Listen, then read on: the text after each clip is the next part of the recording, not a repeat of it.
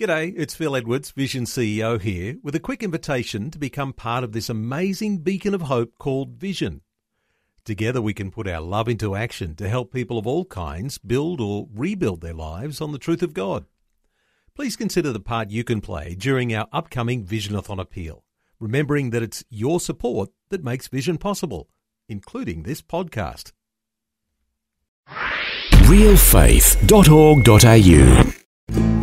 It was a pledge in his church, and it was something he did every year. And he knew that his employees knew that he didn't have a lot of money left, but here he is pledging an amount of money for missions through his church. But he said God made it very clear to him he needed to do it. And the next day, his company was offered a contract to help build what is known today as the Hoover Dam. Welcome to Real Faith. Conversations about the impact faith has on our lives and the challenges we go through, helping us today and giving us hope for tomorrow. That's real people, real life, and real faith with Eric Scatterbo. Well, recently on the program, we spoke with George from Jindivik, who's a very successful businessman, first as an earth mover and farmer, and then as an award-winning cheesemaker. In that interview, he mentioned that his role model was the legendary businessman R.G. Letourneau. Now, a little background for you. R.G. Letourneau was a Christian inventor, businessman, and an entrepreneur. A sixth-grade dropout, Robert Gilmore, or R.G. Letourneau, went on to become the leading earth-moving machinery manufacturer of his day, with plants on 4 continents, more than 300 patents to his name, and major contributions to road construction and heavy equipment that forever changed the world. Most importantly, his contribution to the advancement of the gospel ranks him among the greatest of Christian businessmen of all time. He was famous for living on 10% of his income and giving 90% to the spread of the gospel. He became known as God's businessman. Now, after I heard about R.G. Letourneau, it occurred to me that my wife and I had a friend that we met at Rio Grande Bible Institute in Texas, and she had the surname Letourneau. And we wondered, could it be that there was a connection with the legendary R.G. Letourneau? Well, to make a long story short, yes, she says that she's married to the great-grandson of R.G. Letourneau, and she introduced us to R.G.'s grandson, Mark Letourneau, who joins me on the phone right now from Branson, Missouri. Mark Letourneau, welcome to the program. Thank you. Good to be here. Glad to have you with us. And do you remember meeting your grandfather? What are your earliest memories of him?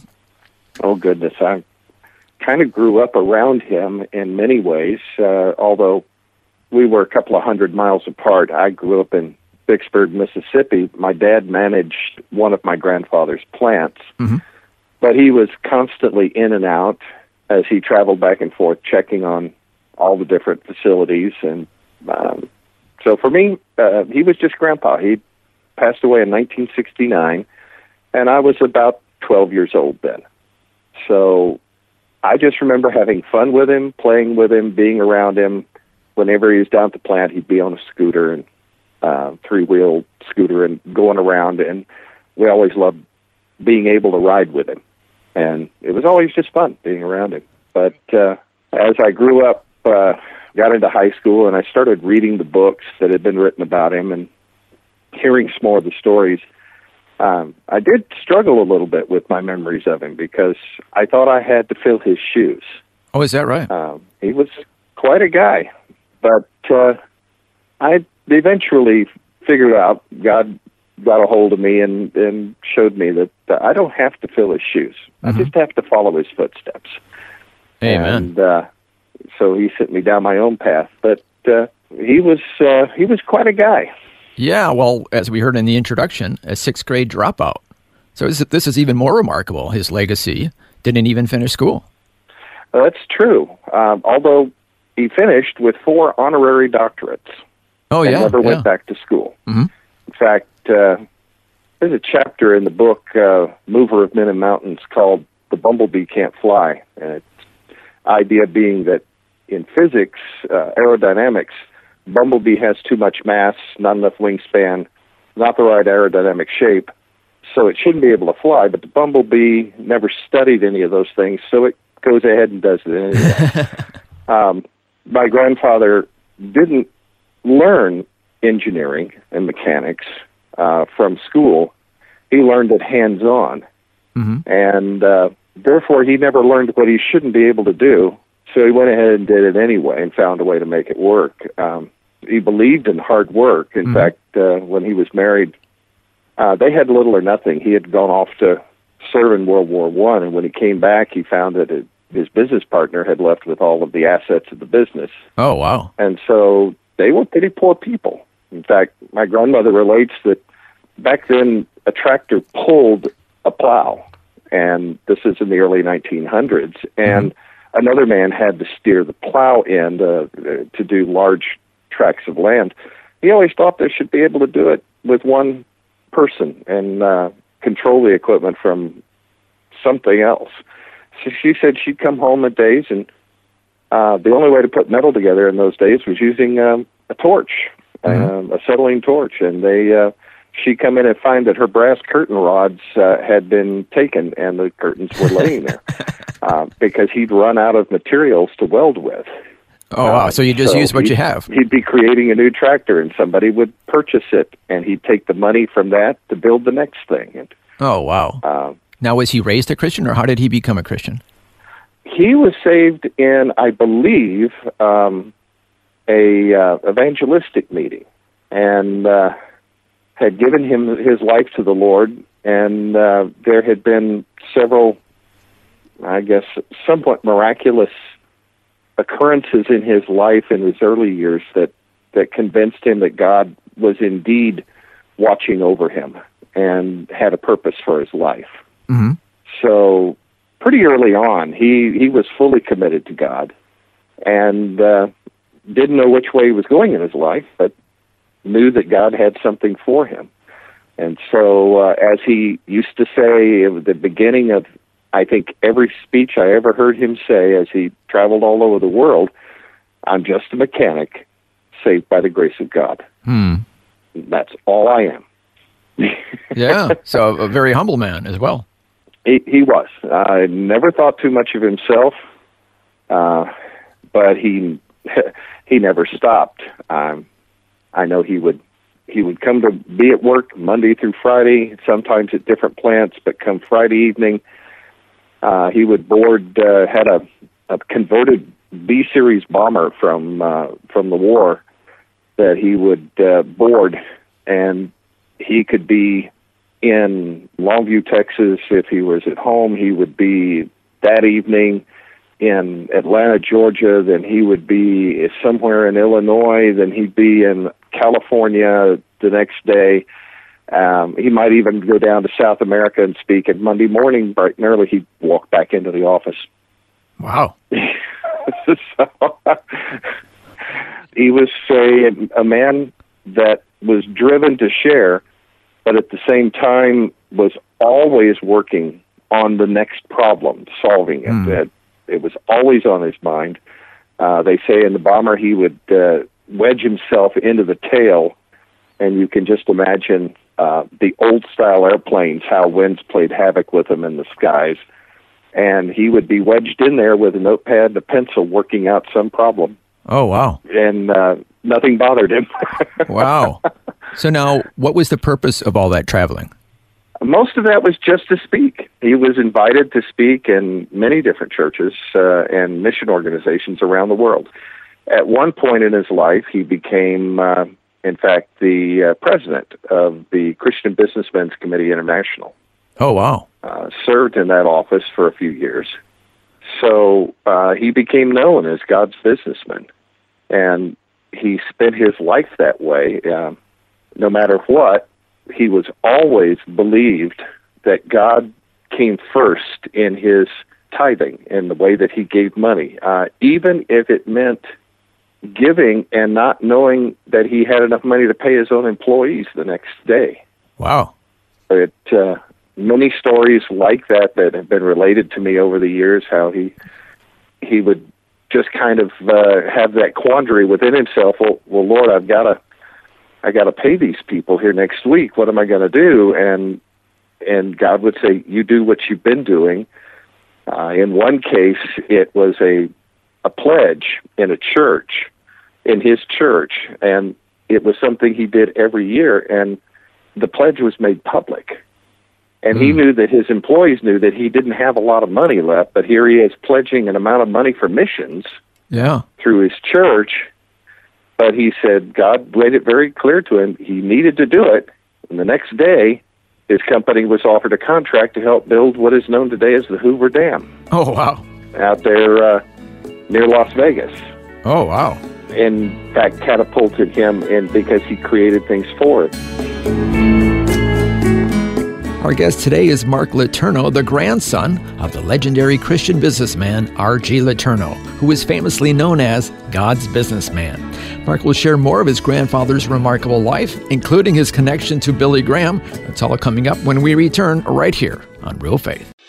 The Word for Today is Australia's most widely read daily devotional, designed to give you practical teaching to keep you focused on your relationship with Jesus. Read it online or subscribe to the free printed edition at thewordfortoday.com.au. You're listening to Real Faith, conversations with real people about how God works in their lives. If you want to know more about integrating faith into your life, our website is realfaith.org.au. Just go to the website and you'll find helpful articles about the impact faith can have on your life. Once again, that's realfaith.org.au. Welcome back. I'm Eric Scadabo, and today I'm chatting with Mark Letourneau, the grandson of one of the most successful Christian businessmen of all time, R.G. Letourneau. As we've been hearing, R.G. was an inventor, an entrepreneur, and a philanthropist who gave away millions of dollars to Christian ministries. Now here's more of Mark sharing his grandfather's incredible life story. In World War II, he served not by joining the military, but by being used by the military to create things such as he had a specialized tractor that would lift train car boxes off of the train beds and put them onto trucks that was operated by one operator. And they liked it so much, he modified that, and when planes would crash on the runway in London during the war, one of his machines would trundle out and pick up the debris and clear the runway in 5 minutes so that the next plane could land and get out of the sky before running out of fuel. Oh, wow. And just things like that he did constantly. He's in the Guinness Book of World Records, I think, 4 times for biggest, longest, largest. Created a machine one time that needed a runway down in South America for a mission group so that they could get supplies in and out for an indigenous group that they were ministering to. And so he created a machine that would plow up road. When it met a tree, it would saw it off and pick up the trunk, tree and all, and put it into a bed in the back with articulated arms. As he passed over the stump, it would cut it off flat. And, half a day's work, they could have a runway that a plane could land on. Wow. So he just seems like he was just a natural mechanical inventor over and over and over. He did, many, many times. My grandmother tells a story that when he built his plant in Vicksburg, Mississippi, and I grew up in the home that they built overlooking that plant when my dad was there, as I said, but he said he wanted to have a gathering for his 600 employees that he was hiring to go to work there so they could get to know him, he could get to know them, and to bring their families, and they were going to feed them. And she said, well, how are we going to do that? He said, well, you're going to make your tamale pie. Well, she said, that feeds 8 or 10. He said, not a problem. Just multiply that by 60, and you've got enough for 600. Oh, wow. She said the butcher just about, fell over when she told him ahead of time that she was going to need over 1,000 pounds of beef. Wow. And she said, okay, how are we going to cook it? So he took a big sheet of steel and had it bent into a big U shape, sealed up both ends, put a lip on both sides, set up stands for people to stand on either side, and they would have garden hose, and it had a spigot to drain off the fat, and everything was tossed into this one big pot, so to speak. Then a machine came by, lifted it up on a cradle, and set it down in the middle of the table so everybody could help themselves. That's just the way he thought. It was just numbers. Yeah. It sounds like he didn't take no for an answer. Or he would just find a way to make it get done. He did. But, one of the big things that everybody wants to know, and you mentioned it, that here's a man who lived on the 10%. Well, the reason that all came about was as God would bless him, and I think it started right about the Hoover Dam project. Mm-hmm. He started making more money and having more money, and he never moved out of the house that he had. If they had to, they'd add a room to it for the kids and expand, but he would simply live the same lifestyle that he always had, and he would give more money to God. Wow. And that occurred, then his business prospered. He always used to say, you shovel in, God shovels out. Huh. But remember, he's got a bigger shovel. And he lived a life of, by the end, he was a very prosperous man. He had, as you say, plants in many different locations, and he was in direct competition with Caterpillar back at the time, and was always 6 steps ahead because he would invent something bigger, better, newer. He would teach himself how it was done. Then he would go into the shop and figure out how to do it. But as the business grew and became more and more popular and he made more money, at one point in his life, he decided, okay, this is probably as big as I'm ever going to be. And he was worth millions. And for back in those days, 40s and 50s, that was a lot of money. And so he had his attorney draw up a contract. My dad tells me it's something you can't do anymore, but he created a foundation. He made it so that no family member could ever spend the money in it except to give it to churches and missions around the country, around the world, actually. Mm-hmm. And the Letourneau Foundation was born with 90% of his net worth. Wow. And so when he passed away, he said, if God wants to bless my sons and daughter and give them the same kind of blessing monetarily he's given me, then he'll do it. But I don't have to give it to them. This is his money that he's just loaned to me for now. So wow, there was no big inheritance. Yeah, I was going to ask you, you are R.G. Letourneau's grandson, so do you have millions of dollars from the inheritance? I had a check that was set aside for me of $5,000 for when I announced that I would be married.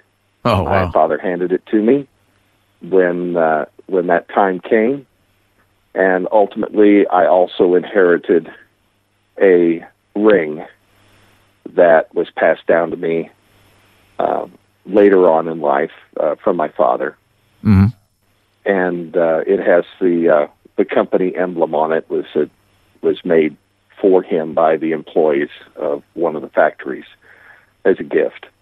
And so there are statues in 2 or 3 locations around the country, and he's always wearing that ring. So that makes me a little bit proud. Oh, yeah, that's very special. And in fact, as they were also in the not quite later years of their lives, but at one point they were flying over Longview, Texas, and my grandmother was with him, and they were looking down near their plant, or really almost next door to it, was a POW hospital from World War II that had been pretty much shut down. And my grandmother said, why don't we make a college out of that? And my grandfather thought it over, and before long they purchased the property, had barracks on it, and classrooms, and places that they could meet. And so men that he wanted to give jobs to at the plant, coming back mostly World War II vets that were not qualified to do anything, they would spend half of their day learning how to do what they were supposed to do. In a technical institute, they were given a place to live, and then they spent the other half of their day working and doing what they were learning about. And so LeTourneau Tech became born and has progressed to LeTourneau College and now is LeTourneau University, and still training young men and women in mechanics, aviation, nursing, several different things, but those are the big ones that have always been there. Mm-hmm. And it stands today, and he did not want the family to be tied directly to it, didn't want it to be known as a John Brown University or a Bob Jones University where you had those people, somebody always in charge. So it runs on its own without family interference. Oh, okay. Now, just looking over his life, it just seems amazing that he, on one hand, was busy inventing, on the other hand, was busy running a business, being the manager, and then on the other hand, we got three hands here, he's busy ministering to people and speaking and spreading the gospel. Very busy guy. Well, he was, but he was also very logically smart, horse sense, common sense. Yeah. He surrounded himself with people who knew how to do the things he didn't know how to do, but that he trusted. Mm-hmm. So accountants and draftsmen, designers, whatever he needed, he had those people near at hand so that he could call them in at a moment's notice and ask questions and get responses, and can we do this? Do we have to do that? How can we make this work? And so he even had a man who was a very good friend of mine for many years as an adult, whose one of his sole jobs was as kind of a secretary, but as his secretary in the outer office, he took care of going through the ever-constant mail that when people found out that here was a philanthropist who liked to give money to good projects, his job was to go through all that mail and to pick out every week the top 10 or 15 for my grandfather to peruse out of hundreds. Wow. Every week of worthwhile endeavors. As he said, it wouldn't do any good to send each one $1. Yeah. So he picked one out every week, and there was a letter at one point that this gentleman told me about that there were three men who were out in Europe who were doing a very, very successful job of tent meeting evangelism running all over Europe. Mm-hmm. Problem was that they were running out of money, and they didn't have enough money to get back home at the end of their crusade. Could Mr. LeTourneau help? And for some reason, their letter touched his life and sent them the money to finish well their campaign and to return home. And they returned and gave him an accounting of every penny that he had given them to use and how it was used and how it benefited the gospel of Jesus Christ. To this day, the family remains very good friends with the families of Billy Graham, George Beverly Shea, and Cliff Barrows. Oh, wow. So, and in fact, it was a big enough event that Billy put it in his book before he passed away. Oh, wow. So there's mention of how that happened. Yeah. And my grandfather became a backer for the Billy Graham Crusades and never regretted a moment of it. Yeah. Wow. Well, I mean, it's amazing how God weaves these lives into each other, and who knows, if Billy Graham didn't have that support at that point, what would have happened? What would have happened? Nobody knows. Yeah. But God does, and He had it all worked out. And I have, I've heard many stories like that over the years. I went myself to a place called Toccoa Falls College that is out in northeast Georgia, and my grandfather had a plant out there and got to know a young missionary who eventually founded that college. And so when I was there, I would go, the girls' dorm was called LeTourneau Hall. And there was LeTourneau Drive. there in the town, and the airport is still there. It's LeTourneau Airfield. Oh, wow.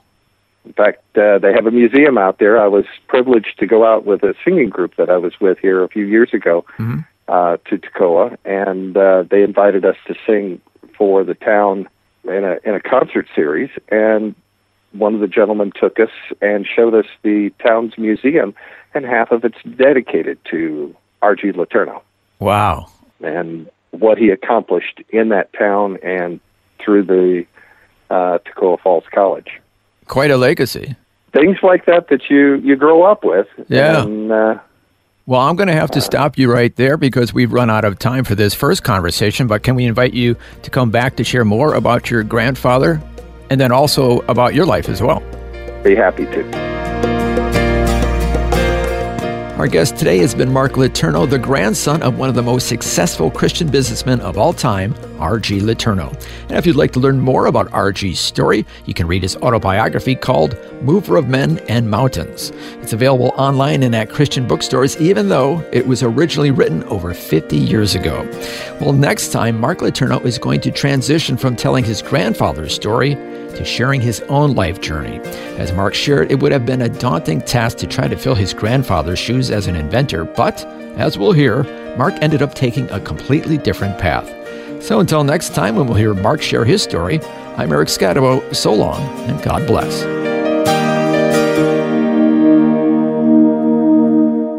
You've been listening to Real Faith, and if you have any questions or comments, you can send us a message through our website, realfaith.org.au. That's realfaith.org.au. Real Faith is a production of Vision Christian Media. This program is a production of Vision Christian Media. To find out more about us, see vision.org.au.